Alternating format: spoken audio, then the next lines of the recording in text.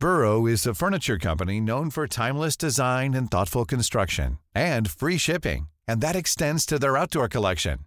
Their outdoor furniture is built to withstand the elements, featuring rust-proof stainless steel hardware, weather-ready teak, and quick-dry foam cushions. For Memorial Day, get 15% off your Burrow purchase at burrow.com/ACAST, and up to 25% off outdoor.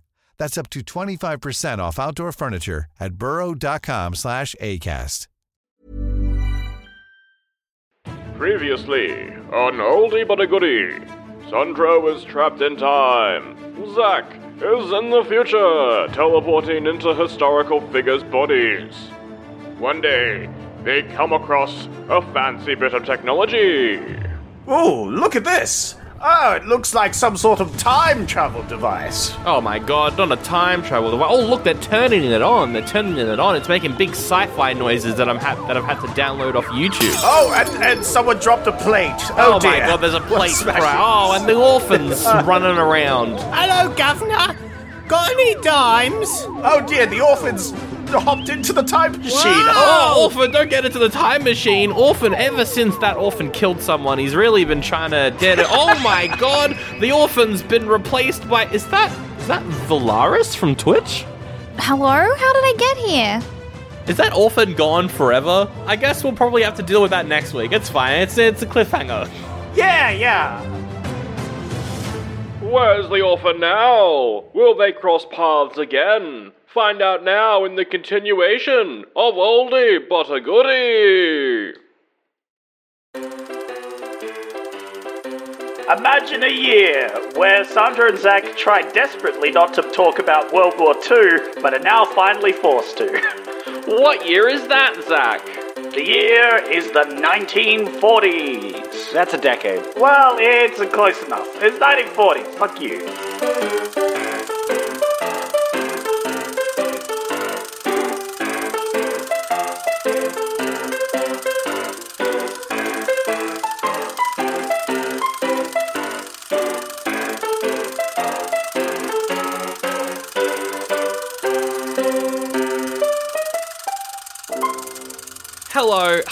Hello, and welcome to Oldie But a Goodie. Oh my goodness, my name is Sandro. I'm always in such a mess at the start of these episodes, because yes, we're going to be reviewing The Great Dictator, we've got a guest on, it's going to be a lot of great fun, I've got to find Zach and body of some historical person, that's all coming up, that's all very soon, but I don't know if you heard it, but at the end of the last episode, actually halfway through last episode, the orphan that we've been taking with us on these adventures randomly walked into a portal, and I don't know where that orphan is. I don't know where the orphan's gone. I've been looking for the orphan all week. I'm here in I think it's America in 1940, and I'm just looking for the orphan. I'm looking everywhere. Oh my god, the orphan fell from the sky. Where am I? Oh, when am I? Who am I? And who are my parents? I can't answer those last two ones, Orphan, but you are in the year 1940. You went to a portal. Are you okay? Orphan? Does that mean my mummy and daddy are fucking dead? Sorry for swearing, I know I'm a child.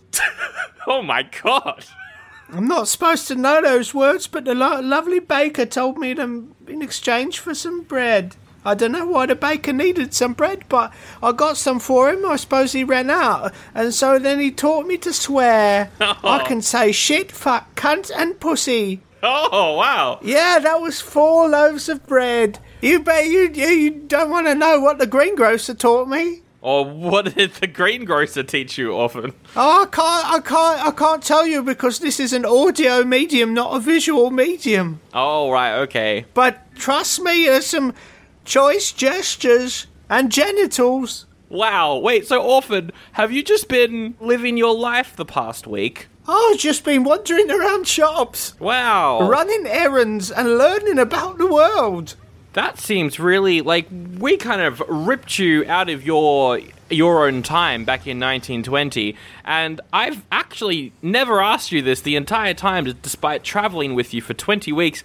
Are you okay, Orphan? Am I okay? Are you okay? I'm fucking cunt. Oh, right, okay. Blimmin' heck, I'm having the time of me life. And time seems to be me life. Back in and out of time. In time, out of time, through time. Yep. It's a time to be alive. Do you want to talk about how you killed Hindenburg, or are we just going to move past that? Hindenburg, the bloody bloater, was building a balloon, and I fucking hate balloons. Oh, that's why you did it. Okay, fair. Hello. Oh. Who's that man? I'm Percy LeBron Spencer.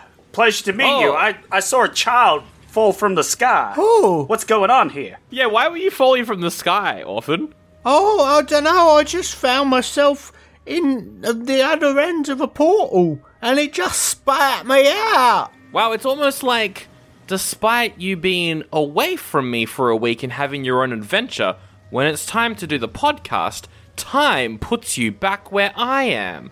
It's a mystery. It's a mystery. Anyway, who are you, sir? Oh, I'm Percy Spencer. I did say that. He already said, you got to keep up to date, Mr. Sandro. It's such a boring white name, I just forgot. Percy Spencer. It's such a boring American name. Mr. Spencer, don't listen to him. Don't listen to him. I'm really interested in what you have to say. Oh, thank you. Would you like a loaf of bread or an apple? You know what? I could go for a loaf of bread, actually. Thank you. That would All be right, great. give me one back, but in exchange, you got to teach me a new swear word.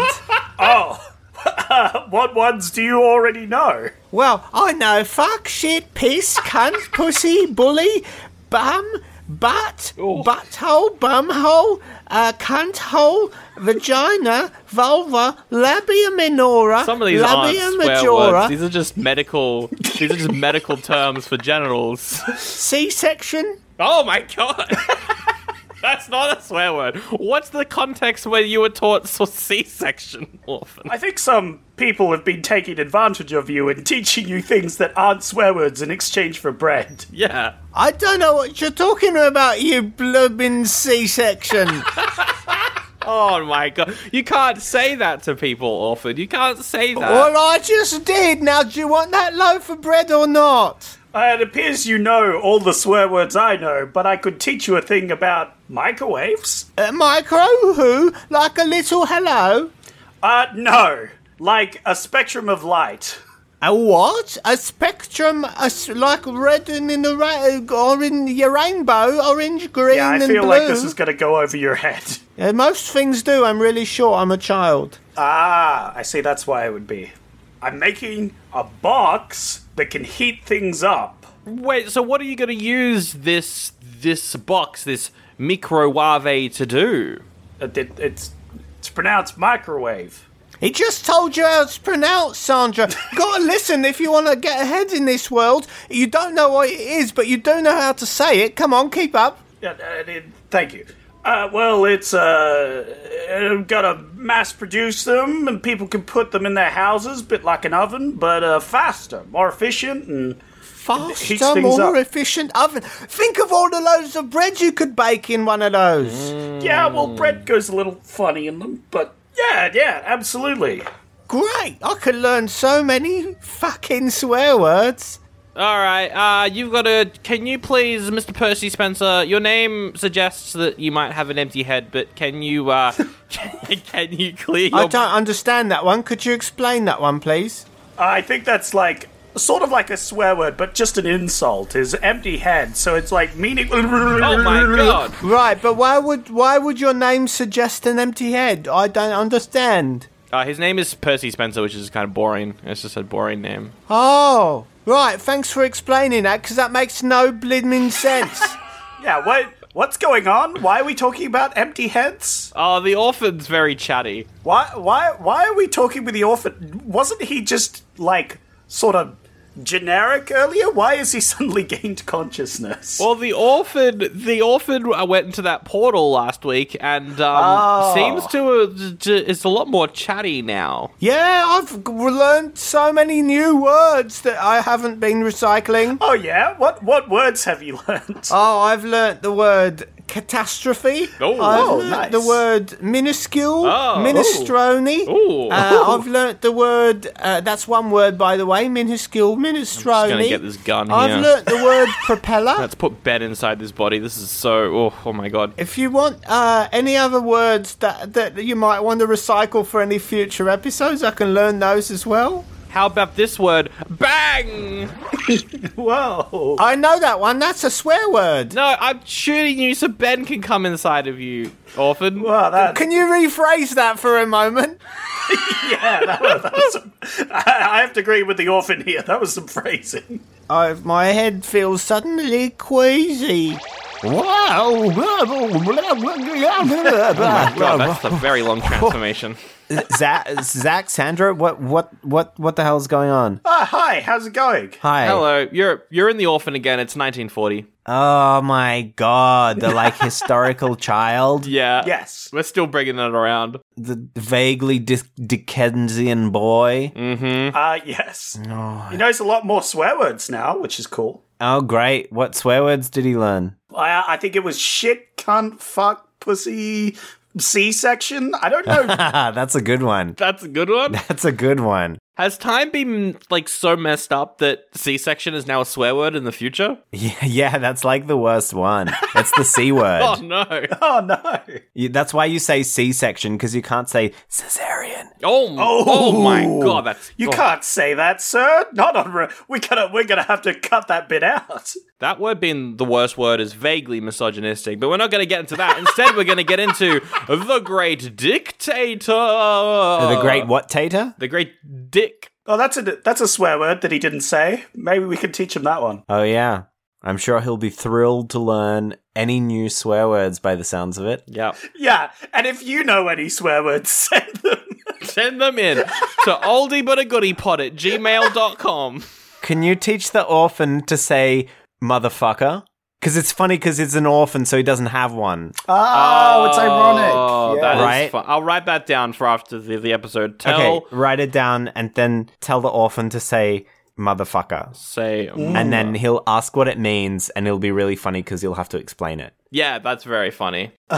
Speaking of very funny, Speaking of very funny, Zach, it's 1940 and you bloody chose the movie The Great Dictator, our second Charlie Chaplin film on the show. First one was The Kid, now we're doing Great Dictator. Zach, you seen this before? You aware of this movie? You know what's going on? Did you understand it? I kind of got from context clues what was happening. Yes, Andrew. Okay.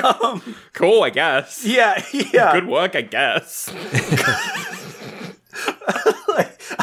I'm so confused. Hey, I think World War's pretty bad. What? Dictator's bad. Comedy good. This was pretty fun, pretty enjoyable. I liked this film. I liked the way it mocked certain dictators that are called Hitler. And Oh my god, he said it. He said it. yeah, he said it. Because hey, I'm gonna go out on a limb and say Hitler probably wasn't a good guy. What? Along with all the other vegetarians. Wow. Wow. It's gonna be one of these episodes, isn't it? Ben. Okay.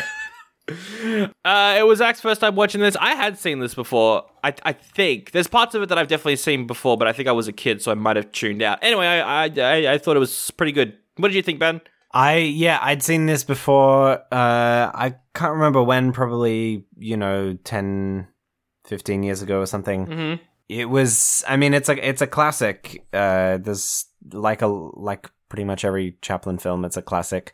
I think this time around I didn't find it as impactful or as affecting as I did the first time round when I watched it when I was like, I think I gave it 5 stars at the time. I mean, it's still, it's a wonderful film and it plays with the light and the dark really beautifully. But I don't know, I didn't connect with it as much on this time round. May have also just been the mood I was in, so. I mean, potentially. Who knows? I don't. We are written on spoilers, but I will say that I don't think it's a 5 out of 5 movie. It's an odd one because it's a satire about Nazi Germany before the war, I don't want to say properly kicked off, but before a lot of the really bad stuff became public, I guess. Before it was like more in the public eye. Yeah. So it's like even Chaplin has said the film would have been very different or not made at all if he had done this after the war. So it kind of feels like it doesn't have an ending, which I was like, oh. I mean, that kind of makes sense because it was sort of mid-war, timing-wise, just happening sort of at the the rise. Yeah, no, definitely. Yeah, it's like what's happening next. And I think even it was being produced before, like when it was being filmed, the UK still wasn't at war with Germany. So in that mind, I mean, it wasn't as atrocious, but at the same time, it's like the facts were pretty self-evident. It's interesting to me because he's mocking Hitler before his worst crimes were known. You're like, clearly he wasn't exactly a great figure beforehand if they're already mocking him, but it's more akin to mocking Kim Jong-un than like Hitler because they, the horrible things. So like the film's pretty light on the war crimes it's making fun of, Yeah, because at that point it wasn't really war crimes as so much as like domestic crimes. Yeah, posturating and organizing of people and other things, and obviously oppressing people. I mean, there's a lot of like hate crimes in the movie by the stormtroopers, obviously, but they're like, oh, they're just off to the concentration camp. Nothing bad. It's just a prison. And you're like, oh, yeah, stuff like that. I think there's even a random joke in there about gas as well. And I was like, fuck, that's a badly timed joke. Yeah, and I think had he known how horrific it was, he probably would have. Yeah, as you said, he either wouldn't have made it at all or would have treated those particular aspects differently. But I guess, there's a bit of naivety to it, which at the same time lends it this striking character of hope almost. Yeah. That infuses, it's like, this is terrible, but, we as humans can overcome this. And so it paints the whole film in a, despite dealing with such dark subject matter and such, awful people and circumstances, I think it still, there's a bit of a glow to the film because perhaps Chaplin himself hadn't realized how severe everything was that he was mocking. No, definitely. And I mean, it's, one of the most popular films of all time. The ending is as well. The ending monologue has been cited. The final speech has been quoted and shown a lot. There's rumors that Chaplin, that Hitler himself watched the film and like asked for a print of the film and watched it twice. But no one knows what he thought about the film. That makes sense. I feel like you would, if a film was being made kind of about you, I feel like you'd probably want to check it out. But yeah, Hitler, he loved Metropolis, so I'm sure he thought this film was also good. Yeah, great. Look, good film taste, that man. Fucking hell. Love to see the guy's Letterboxd. Zach, we have done one other Charlie Chaplin film on the podcast before, but it was a silent slapstick comedy. Yes. We've kind of skipped all of the other slapstick silent stuff that he's done and gone straight to his first sound movie. How did you find watching him talking this time, even though there are still silent sequences in this film? Yeah, that was interesting. A lot of the time, he sort of defaults to not talking, which is sort of his character, is just like slapstick and not really talking. So he's not a particularly talkative character, but I thought he was all right. I would say that's also, it's not so much that that's his character, but also that, as someone who grew up, so to speak, in the silent era and who was the most prolific during the silent era, it's less about being his character and more about being just what he's used to and the way that he's used to telling a story. Oh, I think it was a choice. I think it was a choice that he made to make his character more silent, to go with the character that everyone's familiar with. Right. See, I feel like it could have potentially just been that being what he's used to, it just sort of unconsciously slipped through that the various set pieces that he uses are largely visual and physical. No, definitely. Yeah. Well, like he wrote and produced this after Modern Times, a few years after that, so it would make sense. There has been some conversation about whether or not this is the character of the tramp, but no, it is not meant to be. So that is not the case. But yeah, I wasn't sure, so there you go. Well, it's good to know. I mean, he certainly dresses very similarly. I will say, like, out of all of the silent people's films, it was Chapley. It was like Harry Lloydie and the other guy. What's his name? Buster Keaton. And Buster Keaton.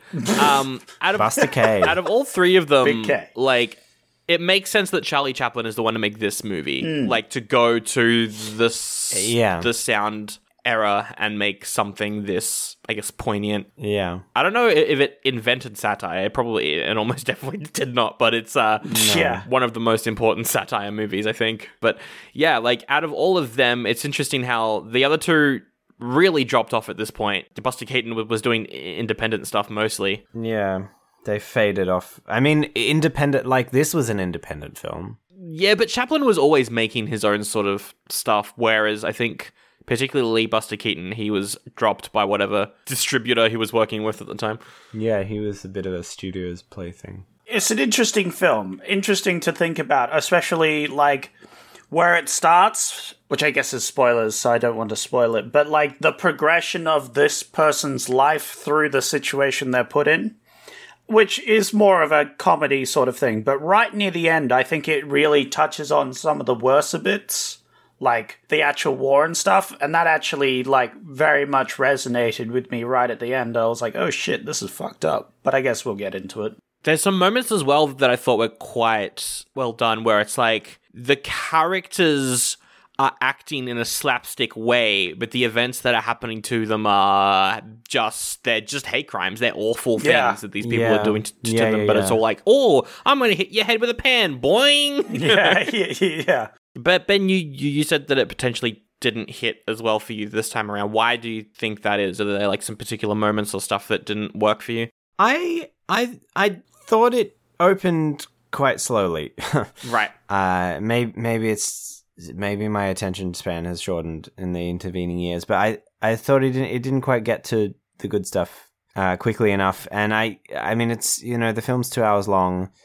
I guess I was sort of expecting or remembering there to be more happening, maybe, or more of that poignancy, the juxtaposition. That's fair. Whereas, the few set pieces that there were really impressive, and the various gags were really good, but I kind of felt that they were a little bit few and far between for a film of this runtime. Yeah, there was a lot of posturing by the dictator at the start, which could have just been cut out to get to the bit where the dictator's, like, invited someone. I mean, even before that, like, I wasn't sure that they really needed the First World War stuff. Yeah, that just felt like a short that Chaplin made. Yeah, it was really a short at the start. It felt like it was like a revisit of his short Shoulder Arms, which, I don't know, it felt a little bit out of place. On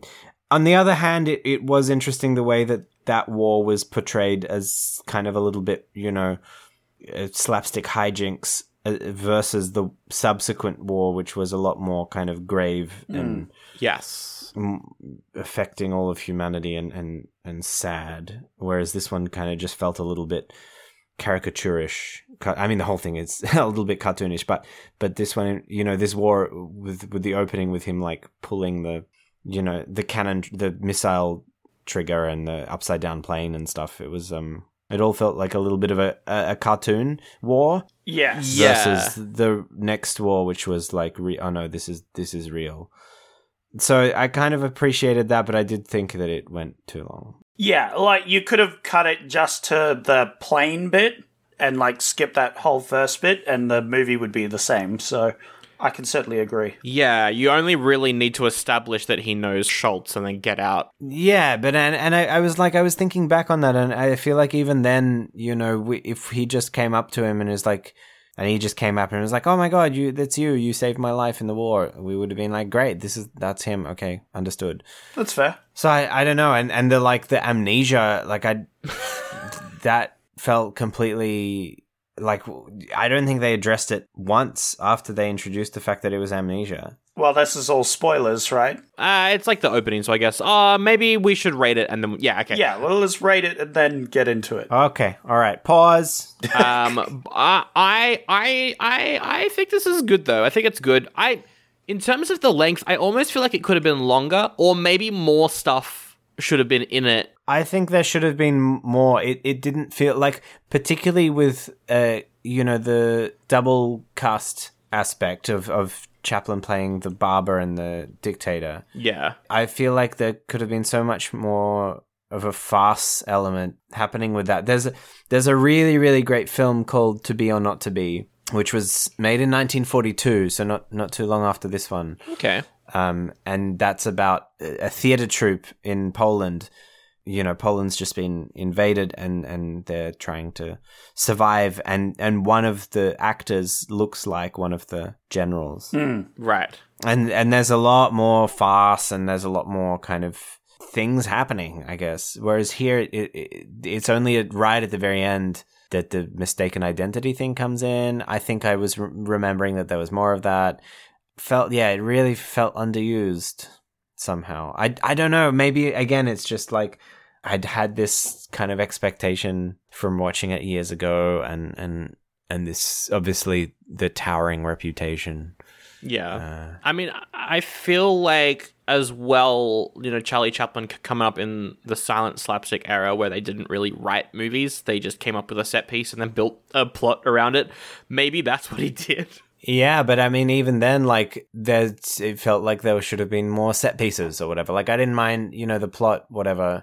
But if more was happening, then I kind of would have forgiven it. What are you going to rate it then, Ben? Is it an oldie or is it a goodie? Definitely. It's definitely still a goodie.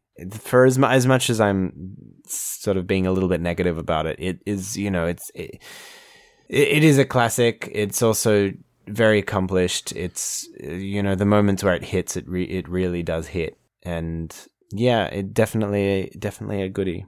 Like even Chaplin said, he probably would have made it different and or not made it after the war. So clearly there is room for improvement.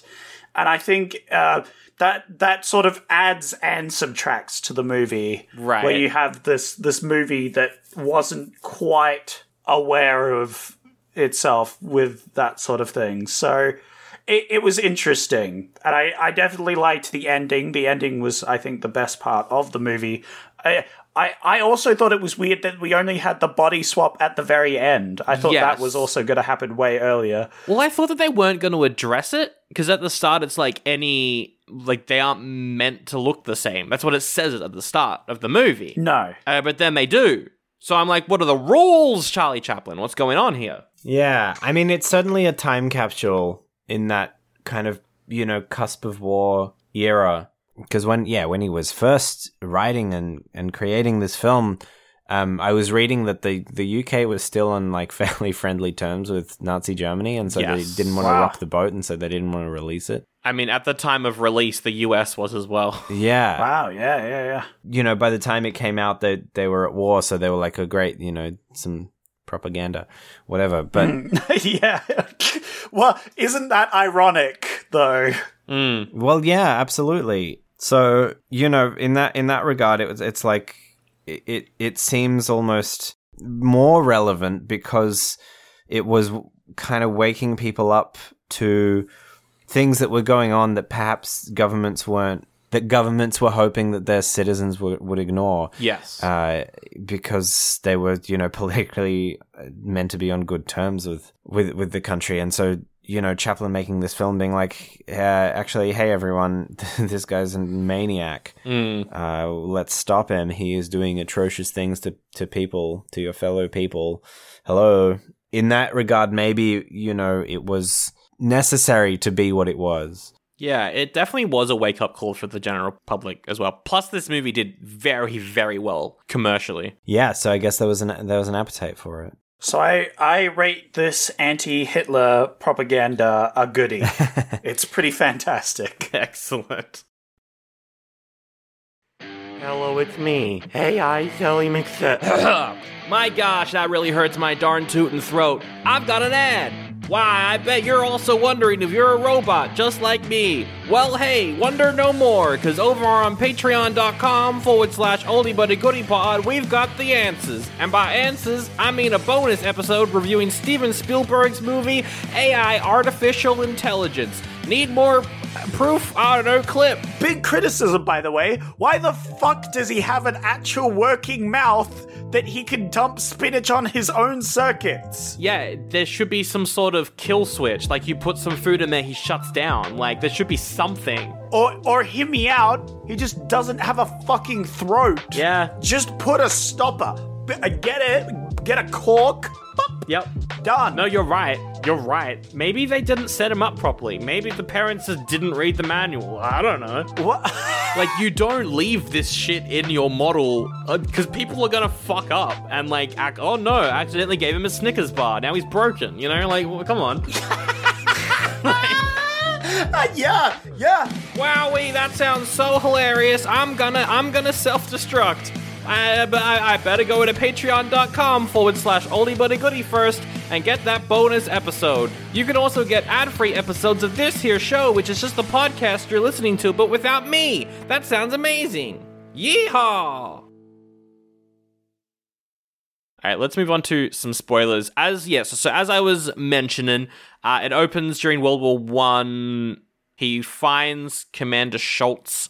There's that very Looney Tunes type sequence in an upside down airplane that does go on for too long, but I did think it was very funny. I was enjoying that a lot. I was not expecting this movie to open with basically just a World War I short, but it's pretty fun. But yeah, they crash. The barber has amnesia. He's in a hospital, 20 years later, he's still in a hospital. He's got amnesia. He thinks it's been a week since the end of World War I or something. But then, yeah, they don't address that for the rest of the movie. Yeah, there's a little bit where he's like, I think they talk about the fact that this is why he doesn't think that there's much wrong with their living situation at the moment. And then when Schultz comes back, he's like, hey, do you remember me? It's like, no, I don't remember you. And then he's like, hey, no, you saved my life. It's like, oh, yeah, now it's convenient for me to not putting amnesia in the plot. Did I watch a different film to you guys? He comes back and his whole barbershop is covered in web and he's like, what the fuck's going on? And then people put Jew on his shop and he's like, why the fuck are you doing that? Yeah, but that's about it, right? Yeah, well, then he spends this time, fighting stormtroopers because he doesn't know that they're the ones in charge now. Yeah, and then, he has to be sort of, explained what's happened. Yeah, I feel like they could have done a bit more. I don't know. Yeah. Maybe he does get mistaken for Hinkle earlier on, and then it is he's in office but doesn't know what to do. Oh no! Like that maybe could have been a better use of amnesia. Yeah, they saw his photo and they were like, hang on. I would have liked it if they both got amnesia, so neither one knew who the other, they were like, one of us is a dictator and one of us is a barber. Oh my god, it's like the Spider-Man pointing meme, but they're doing something. Yeah, well, yeah. To be fair, there are, I think I was also thinking of there's several films that have used this where two people are there's a broken mirror and they, pretend each person is the other person. But I think there's a Max Linder film that did it and Marx Brothers did it. But it kind of feels like the amnesia in that case was just a little device to get him to be shocked at what's happening with the world. Yeah. And I guess also get him to be quite hopeful as well. Yeah, that too. Maybe. But yeah, I want to know why, because the movie, it opens with any resemblance between the dictator and the barber is purely coincidental. So I was like, oh, they're not meant to look the same. But then they do. I thought that was a joke. Yeah, that was a joke. Sandro, this is a comedy film? I'm not sure if you realize. No, this is a dark comedy. There are no jokes in dark comedy. It's true. I thought it was just making fun of Hitler at the start of the film. Like, it opened with a, hey, Hitler, go fuck yourself sort of situation. That's what I thought was going on. Yeah. But yeah, that's the opening kind of set piece, which is okay. I thought it was a bit of fun, but I was also kind of waiting for the movie to start that whole time. Yeah, as well. Yeah, it was a bit of a shame because it didn't seem to carry with it the spirit of the rest of the film. I liked the slapstick stormtrooper shenanigans, though. That was pretty good. Yeah, once it gets into the ghetto, then it kind of kicks off a bit more. But everything up to that point was a little bit take it or leave it, I think. And I know I'm whatever, it's harsh. Yeah, you're allowed to be nitpicky. You're allowed to not like things. I don't want to be a contrarian or anything. It didn't match the tone or the message even potentially of the rest of the film. It seemed to be just purely really labored exposition. Yeah, okay. Well, I mean, as someone who was writing silent movies where you literally have a wall of text to explain stuff, maybe maybe that's all he knew how to write. It is very, like, modern movie where they're just explaining everything ad nauseum. And it's like, you didn't need to explain that. You could have just shown, like, a crash. Or not even that. I just started in the ghetto, and then when the other guy turns up, it's like, oh, you saved my life in the war. And it's like, yeah, great. Yeah. Okay. I say a plane crashes, then you cut immediately to the ghetto, and he's, like, got a bandage on his head, but he's in the ghetto. Nah, irrelevant. Yeah, I think it adds a bit of mystery, like, what the fuck happened with that plane at the start, you know? I mean, if they're gonna answer it, maybe. Yeah. If they'll, like, answer the mystery, maybe, I don't know. I did like the dual, like, the way that he characterized Hinkle and the barber were quite striking. Yeah, the posture changes. It's quite good. The manner and everything becomes suddenly a lot more fierce and egotistical. You know, the way he carries himself and the moves around even. It's just, yeah. I love the dictator because he seems like a big child the whole time, which was great. Well, yeah. Yeah, that's kind of the point. The classic scene with him and totally not Mussolini just, like, arguing is just two kids having a tantrum. Yeah. Basically. Yeah. And then, like, trying to show off to each other by who can put their barber's chair higher. And the, like, mini chair he gave Mussolini to sit in, you know. Oh, yeah, the tiny chair. To try and seem bigger. The camera in this, just as an aside, it was really quite impressive. Quite a lyrical movements of the camera, particularly that opening sequence. You know, I didn't like it, but the camera was really fascinating to watch. Just the way it was tracking everything and following, and zooming along. Yeah, I found some of the sequences in the Führer's or the whatever his parody name was, Henkel residence. Similarly, was just like following this grand trajectory. So yeah, I thought there was some really nice use of the camera in this. Yeah, there's one where I think they're running down the street. It's Hitler has not Hitler. Hinkle has told the stormtroopers to stop harassing the Jews in the ghetto. And so they're all, like, out on the street. And then he's like, actually, never mind, over the loudspeaker. Everyone packs up and just, like, runs down the street. And we have, like, a tracking shot following them. That was very well done. And, like, it was, like, meant to be comedic. Because it's like, oh, no, he fell over and there was a boing sound effect. But you're still like, no, fucking run. Like, holy shit, you need to get inside right now. Yeah, a lot of the juxtaposition of the horror of the situation with the kind of lightheartedness of the... You know, like where they're gonna lynch Chaplin? Oh, yeah. Whoa, yeah. Yeah, like it's played for a joke, but fucking hell, yeah. Yeah, that was dark. Yeah, and the chase in the rooftops, and even just like the way that the tides turn and everything. It's really like it's brutal, but it's so engaging and it's kind of shocking in a good way how I mean, I guess it makes it more riveting almost because the irony just becomes so much more tangible when he's running around like a clueless, his character, like a headless chicken that we know and love from all of the silent films, etc. The thing that he's built up his career on, and then suddenly in the background it's like, oh, actually he's running away because he's a Jew and they're gonna kill him, and they're gonna kill all Jews, and it's like, holy shit. Yeah, that was pretty dark. I did have a question. What did you think of the female lead, Ben and Sandra, I guess, but I don't care about Sandra, so... Yeah, I mean, she's great, Paulette Goddard. She was in Modern Times as well. Yeah, they were married at the time, I think. Yeah, at the time, they sort of, between Modern Times and The Great Dictator was kind of when they were married. And yeah, I mean, she's incredibly charismatic, a very kind of youthful exuberance, which works really well both in the scenes of, the romantic scenes, but also when she throws stuff at Nazis. Yeah. She fucking hits them with a fucking pan like a bam. Yeah. Fuck yeah. That was great. And then adds quite a lot of pathos and defiance. Yeah. I liked when she was being all sassy to them. Like, what are you gonna do? Come down and fucking fight me? Oh, yeah.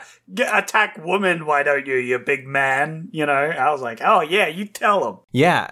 But then, the dramatic turns of, the scene where she goes and buys potatoes and then just before we've heard that Hinkle is ceasing the persecution of the Jews for the moment, and the stormtroopers, like, she falls over and the stormtroopers help her up and like pick up her potatoes for her, and just the shock of that, I thought she played that beautifully. Yeah. So all of the moments of emotion and drama were added, really, really well alongside her sort of.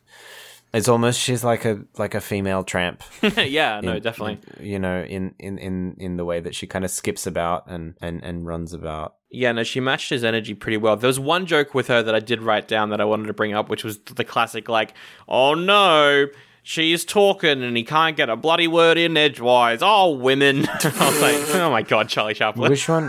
Where was that? It was like when they went on a date, I think. Oh, right. I mean, yeah, Chaplin did not have a great reputation with women. Speaking of dictators, haha, oh no. He was a bloody dictator on set. I'll tell you that much. Yeah.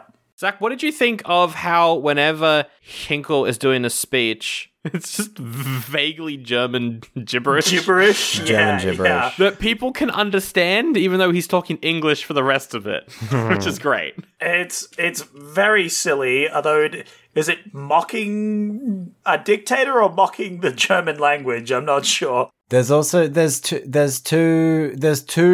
recycle of the coughing gag, which I was really disappointed by. Oh, right, Because the opening speech that he gives, he's angry and doing all these fake German sounds and German words. And then he, like, bursts into a coughing fit halfway through, to kind of, the joke is that German sounds like you're coughing. But then he reuses the same joke later on, and I thought that was a bit lazy. I thought it was funny, though. I don't know. I thought it was pretty funny. You had very high standards for this movie, and it didn't quite meet them for you. Pretty much. Yeah. Yeah, I was expecting more from Charles Chaplin. Oh shit, he used his full name. He's in trouble now. Full legal name. Yeah, he's in trouble now. Sir Charles Spencer Chaplin. Oh my goodness. Get down here right now, and you are going to write new jokes to put in between here. You're going to stop using the same joke twice in a film without heightening. You at least heighten it. You know the rules of comedy. Do it again, but heighten it. It's true. Absolutely. Or do it a third time and subvert it. Anyway. Exactly. I've got a couple other set pieces to mention. The very famous dance sequence with the balloon. Oh, yes. The globe, yeah. That was quite fun. I mean, again, to your point of he was acting like a child. This is a kid with a toy, This is the way that Hitler was using the world as his plaything to kind of take it back to a very real metaphor. But the way it's represented in the film as this almost like graceful, delicate, joyous romp, I mean, it's scary. Yeah. Oh no, but he squeezed too hard and the world exploded. Uh-oh. Prophetic. There were two jokes where like someone was trying to invent something, but like the bulletproof uniform and the parachute hat, and then they both ended up dying, and it's like, okay, and I was waiting for the third one, right? Rules of 3. yeah. I thought the third one was they were like, we invented this new gas that'll kill people. Like, that's a line after the two inventions, but then they don't do a joke with that. I thought it was going to be like Henkel uses an invention to try and, like, escape something, and then that fails on him as well, and that's what gets his comeuppance. And he shoots himself in the head. You're thinking of a different one. You're thinking of a different dictator, not Henkel. You're thinking of the other one. Yeah, I think the gas thing, it didn't read to me as a continuation of that joke. It just read to me as like a reference to the gas. But I could be wrong. I can't remember which sequence it takes place in, if it's the same sequence there.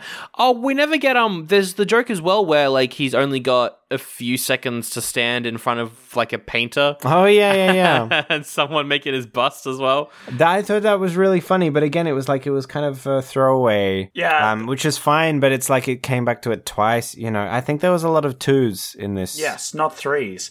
He could have come in at the last second, or someone else comes in and they start painting and they go, oh, crap, we've messed it up, like Mussolini just bursts in. And so then we get like a half Mussolini, half Hitler. Because there was, I really enjoyed when he had this like filing cabinet behind him and then he opened it up and it was actually just mirrored so he could look at his own reflection. Yeah, that was good. That was quite funny, and it was like we only got that once because we didn't need it more than once. And I was wondering, like, maybe there should have been more of these little throwaways rather than trying to do the same joke twice and never going anywhere. I don't know. Yeah. The painter joke would have been good if they only did that once. The coughing joke would have been better if they only did it once. Yeah, that's what I thought. Either do it once or thrice. Yeah. Instead of coming back to it, there should have been a fresh new joke. Yeah, I get you. Maybe Chaplin just didn't get talking comedy as well. Like, there were moments in here where there's a scene right at the start in the airplane where they're like upside down and the guy's like, oh, the blood's returning to my head because he's upside down, and they're like, how's the plane's gas? Oh, terrible, keeps me up all night. I'm like, is Charlie just ripping off Marx Brothers? Is that what he's doing right now? I kind of feel like he maybe looked at the comedy landscape and was like, people like repeating jokes, I'll put that in there, but didn't understand that you've got to heighten it every time. I don't know. No, but I mean, I don't think so, because all of the jokes that we're citing that he didn't heighten were all visual gags, so I'm sure he knew what he was doing. The gas joke was funny. Yeah. What's the gas situation? Oh, it keeps me up all night. Yeah. No, that was funny. The barber sequence? Oh, yeah, that was a great gag. That was a great one-off gag. The barber bit where he's shaving the guy in tune with in time with the music. That was a wonderful set piece. Yeah. The little joke with the kid coming in and then going like, he's still shaving the bald man's head. Yeah. He's polishing the guy's head. I liked the set piece where Schultz is helping them out. He's in the basement and he's like, all right, one of you is going to be a martyr. One of you is going to blow up the palace. Oh, yeah. Whoever has a nickel in their pudding is the one to do it. And they're all finding nickels in their pudding. Yeah. They all have a coin in their pudding, so they're like trying to all hide it in different ways. Yeah, that was quite good. I thought that was an example of I think, Sandra, you were referring earlier to kind of these wacky hijinks. Happening with really dark material. Philip Pullman as an example of that, where it's like this is a very grave fate. This is an extremely serious, somber occasion, but it's being played for laughs almost. Yeah. It's kind of like dancing on the edge of can we laugh about it? Yeah, we can, because it's still these people's fates, you know, but it's funny. But it's almost like it's exhilarating. It's like it adds to the tension, which itself, you know, maybe that's a separate question, is like can you play with people's lives like that?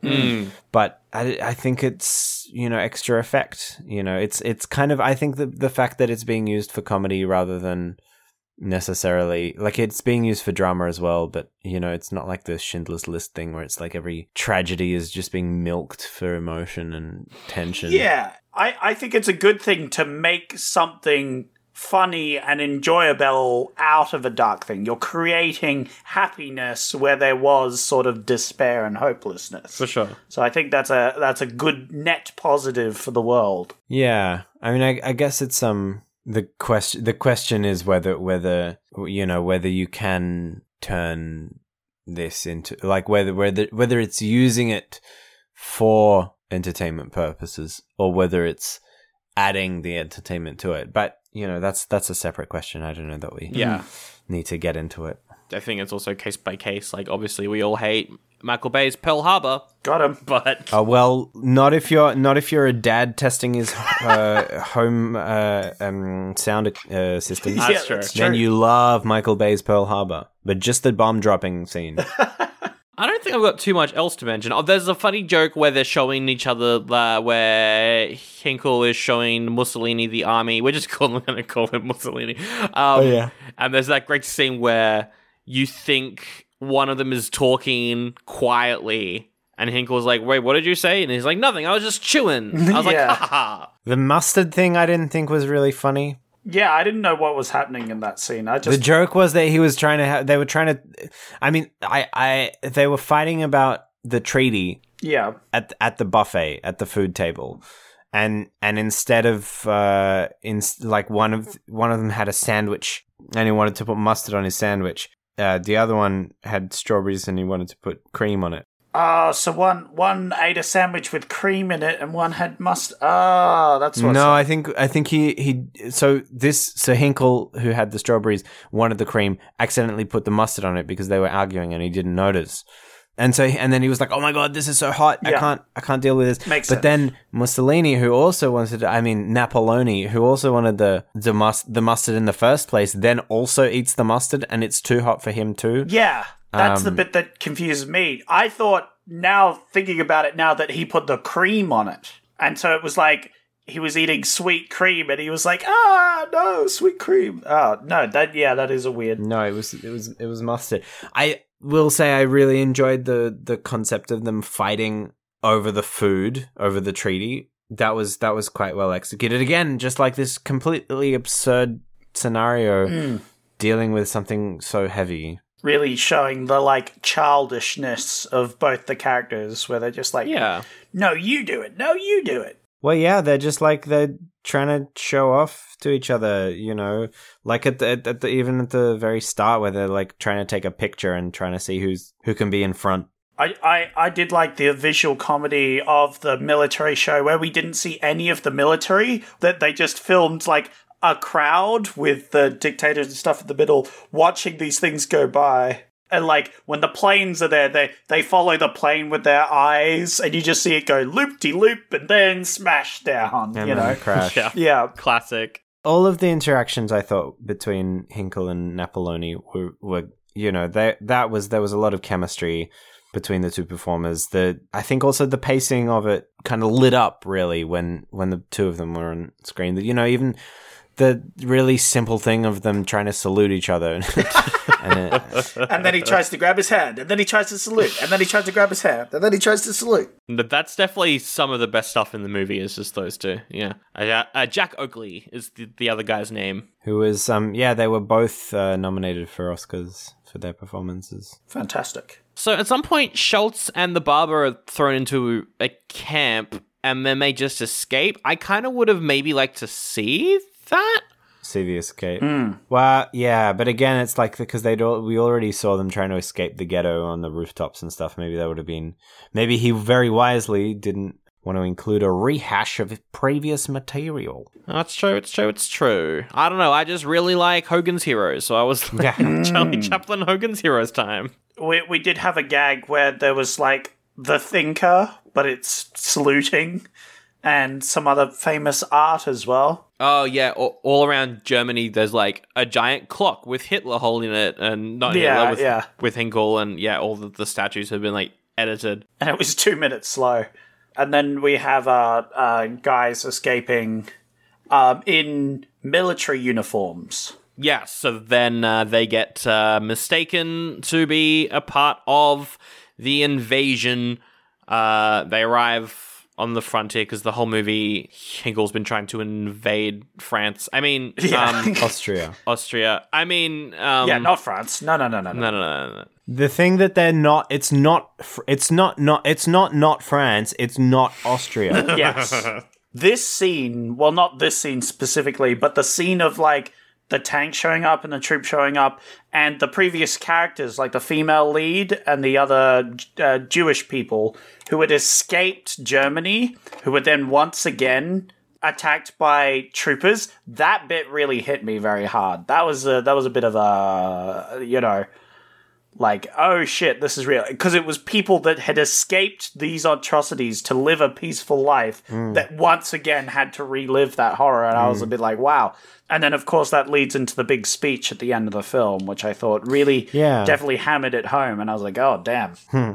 Yeah, which that speech feels like it's just Chaplin talking. Oh, absolutely. And I mean, he's addressing the camera, right? He's barreling the lens and he's telling us what's what. He's saying it like it is. He's just a regular Joe Rogan over here. I think, and again, maybe it's because like it's a monumental speech and it's so impassioned. But I do wonder if it would have had more impact if there was more. It was almost like there was more stakes. Like it didn't feel like there was much stakes apart from the destruction of the human race or the Jewish race. I feel like that mix up in identities where Hinkle was duck shooting and then got captured. It's like that. Okay, it felt really underwhelming, and then they sort of lead him up to the barber up to the platform to make the speech, and then it's like, well, we didn't get like I almost feel like that's where the film starts, Yeah. I would have liked that to have caused them to back out, right? And that's the end of the movie. And the whole swap thing is a part of this grand ending bit, which is why they save it all the way to the end instead of using it earlier. Yeah, it just felt undercooked in that regard. Despite the passion and despite the fervor of the plea, I think potentially if they kept going in that direction, though, like, this film, for the most part, is incredibly respectful to what was actually happening at the time. I think if they did go that, maybe the idea was that it would be like an alternate history sort of timeline thing, and they're like, that's not respectful, which might have been the thinking. I don't know.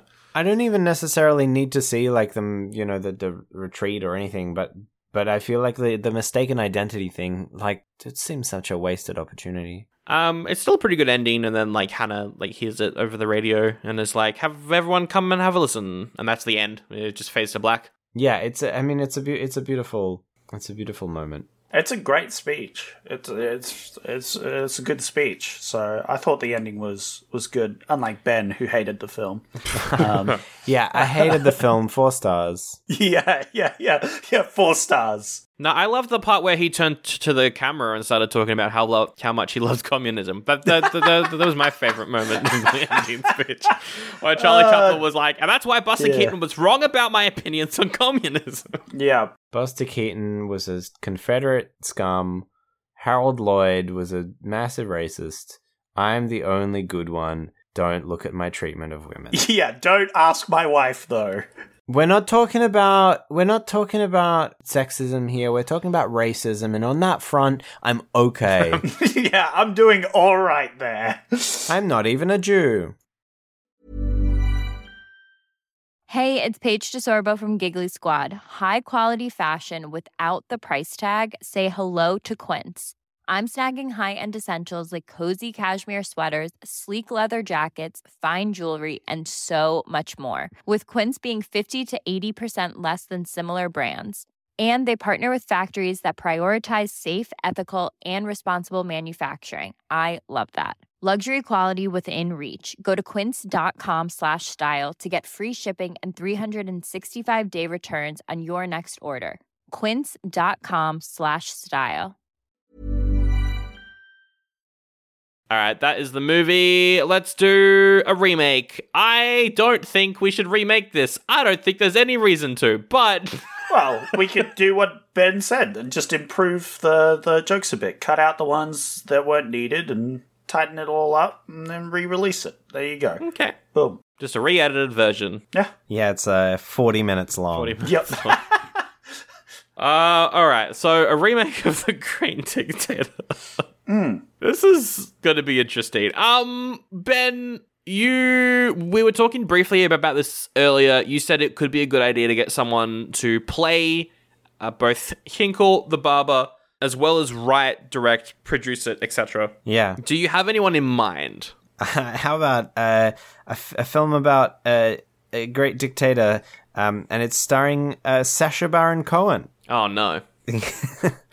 I don't know. Sacha Baron Cohen could potentially be a good fit for it. I mean, who writes and directs their own? I don't know. Bill Hader. He has none of this energy. In terms of people who write, and I don't know, Jordan Peele. There's not really that many people who are like writing, directing, and starring in their own films anymore. Like Taika Waititi would play Hitler in Jojo Rabbit. No, it'd be... Well, but he's already done it. And it was bad. It was good. I liked it. It was really insulting. I didn't like it. I think that it's unfortunate because I actually liked a lot of his older movies. He would make sense if he hadn't already done it and sucked. Yeah. He would definitely make sense. I mean, I like that movie, and I don't think that he should do that again and make this film. So, okay, what about Nick Kroll? Just purely judging by the fact that I've recently been watching History of the World Part 2. Yeah, he could do it. I can see that. It would be a different, like, the thing is, it's going to be a different sort of comedy no matter what, because we're making it now. What about Eric Andre? Eric Andre would be quite funny as... It also, I think it's, it's 2023, it may as well be a Jew. Oh, absolutely. So if it's not Sacha Baron Cohen, if it's not Nick Kroll, let's do Eric Andre. Yeah. Yeah, I can see him taking this on. Is it then recorded in public without people knowing? Yeah. Are we going down that route? Oh yeah, there we go. It's a combination of Bad Trip and Borat. and Borat. And there was a film, I haven't seen it, but it was made in Germany. It was called Look Who's Back. I've seen the first bit. I had to turn it off because I was really tired, but I want to go back to it. Yeah. Look Who's Back, which is basically a guy pretending to be Hitler walking around the modern day, and like no one's aware that it's a movie, and just seeing people try and interact with this guy. Yeah. So I think yeah, we got it. I think we got it. Eric Andre. Yeah. And it's like it's a pop prank. It's a pop prank film remake of The Great Dictator. Yeah. And he still plays both roles as well. Oh, that'd be good. Yeah. I mean, he has to, right? That's part of the appeal of it. Oh, absolutely. He still plays both roles. Well, then why don't we get Sacha Baron Cohen to play the Mussolini character? Because then he can just be doing the same thing, but it's Mussolini. Okay. Yeah. Great. Done. I mean, it's either Sacha Baron Cohen or like John Candy, and John Candy is dead. Yeah. Who's some characters that you'd like to recast, Zach? The female lead, right? Yeah. But I don't know who. What if it's who played the lead in Bad Trip? Tiffany Haddish. Tiffany Haddish. Yeah. Just like bringing the team back together. Mm-hmm. Yeah, that could work. I like that idea as Hannah. Tiffany So we're not really bringing any of the plot over. We're just kind of making our little dream team of funny people to work around. I think part of it is that the plot will be acted out, but via like prank. Yeah. Who's some other characters that we could recast? I mean, Schultz is a big one. Commander Schultz. Could recast him. I mean, maybe Bill Hader is Schultz. I don't think... No, Bill Hader, he was only ever mentioned because he writes and directs. I don't think we need Bill Hader. I like Bill Hader, but that's fair enough. You've put him in enough film... Okay, Danny DeVito. Danny DeVito as Mussolini. No, Danny DeVito as the Minister of War character.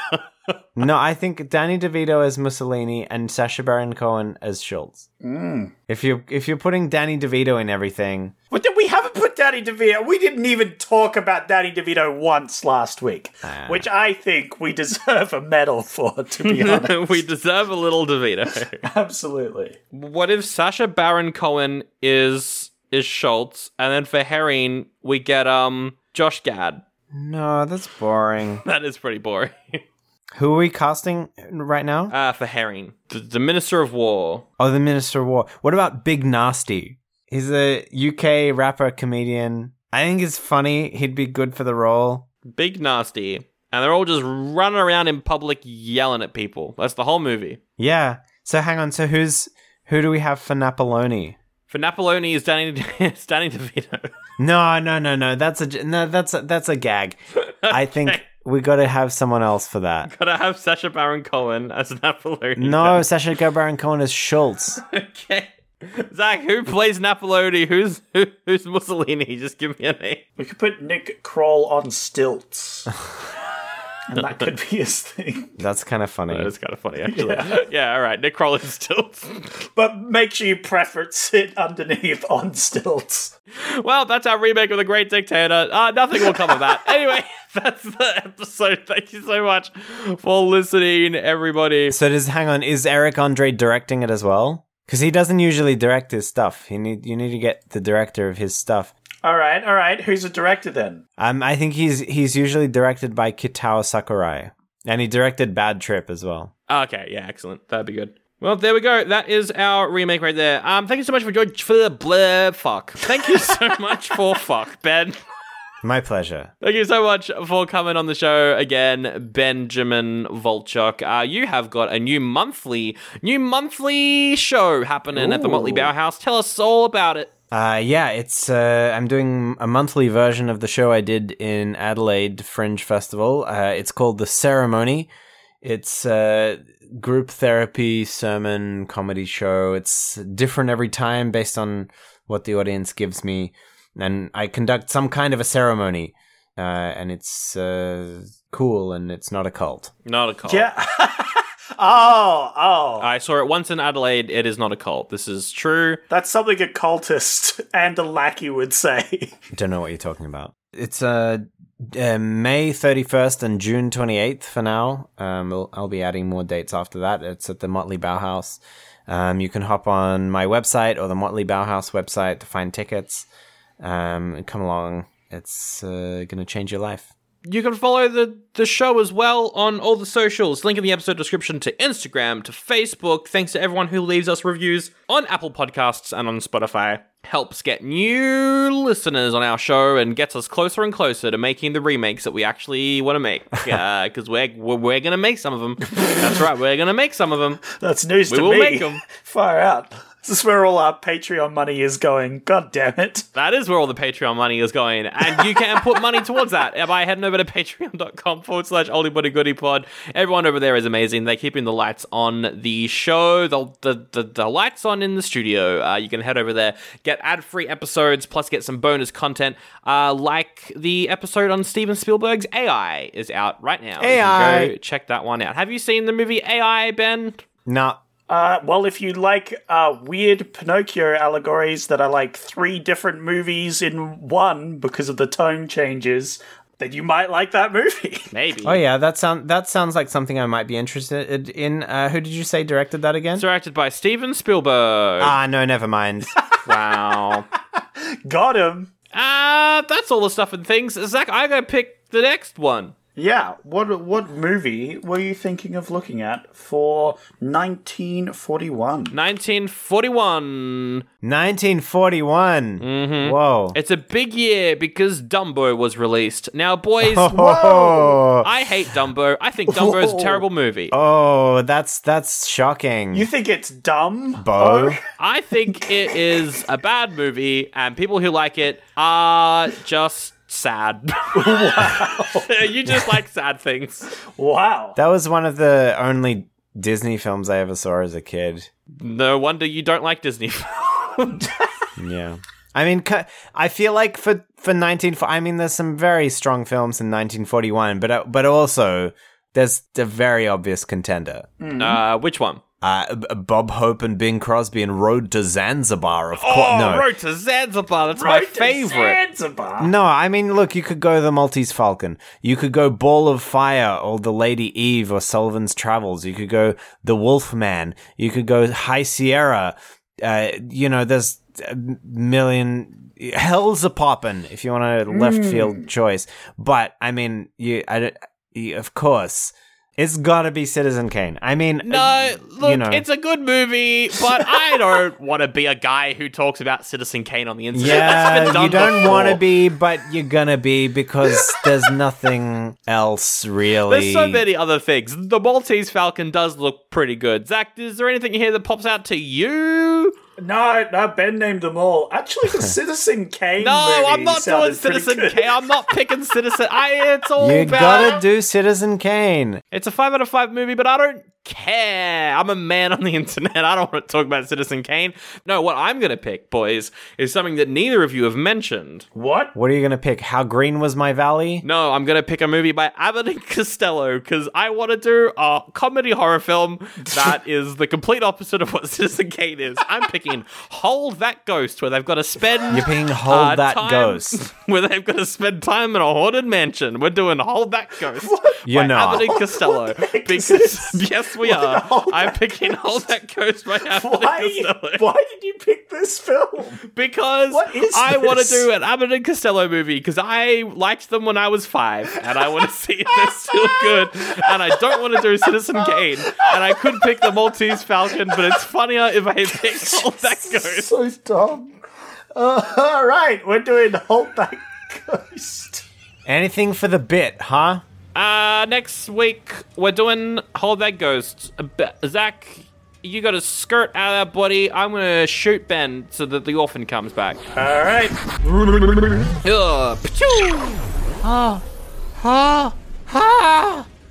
are you? Where are you? Oh, he's forgotten again. What's going on? Have you got amnesia, young orphan? I feel like every time I go through a traumatic event, my memory just fades. Oh. I feel like that's a plot device that we won't use later on at all. It'll just be for explaining like one or two things, and then we'll just forget about it for the rest of the movie. Forget about it? That sounds like something that I could know a thing or two about. Hey, young kid, can you give me bread and I'll teach you a swear word? Oh, now that sounds familiar. Yeah, what kind of bread would you like? Would you like seeded, unseeded, rye? Would you like whole grain? Would you like wholemeal? Would you like half meal? Would you like quarter meal? Would you like tiny? Would you like big? Would you like sourdough? Would you like sweet dough? Would you like bitter dough? Would you like umami dough? Would you like a glass of water in the shape of bread? Just give me that rye bread right there. I'm going to teach you a swear word. All right, here you go. That will be one swear word, please. All right, here's the swear word. Motherfucker. Oh, that's a good one. I've never heard that one before. I wonder why. What does it mean? It means someone who fucks your mother. Oh. Yes. I don't have one of those, so that makes it not a very funny swear word. Hey, Percy Spencer, let's point at this kid and laugh. You C-sections!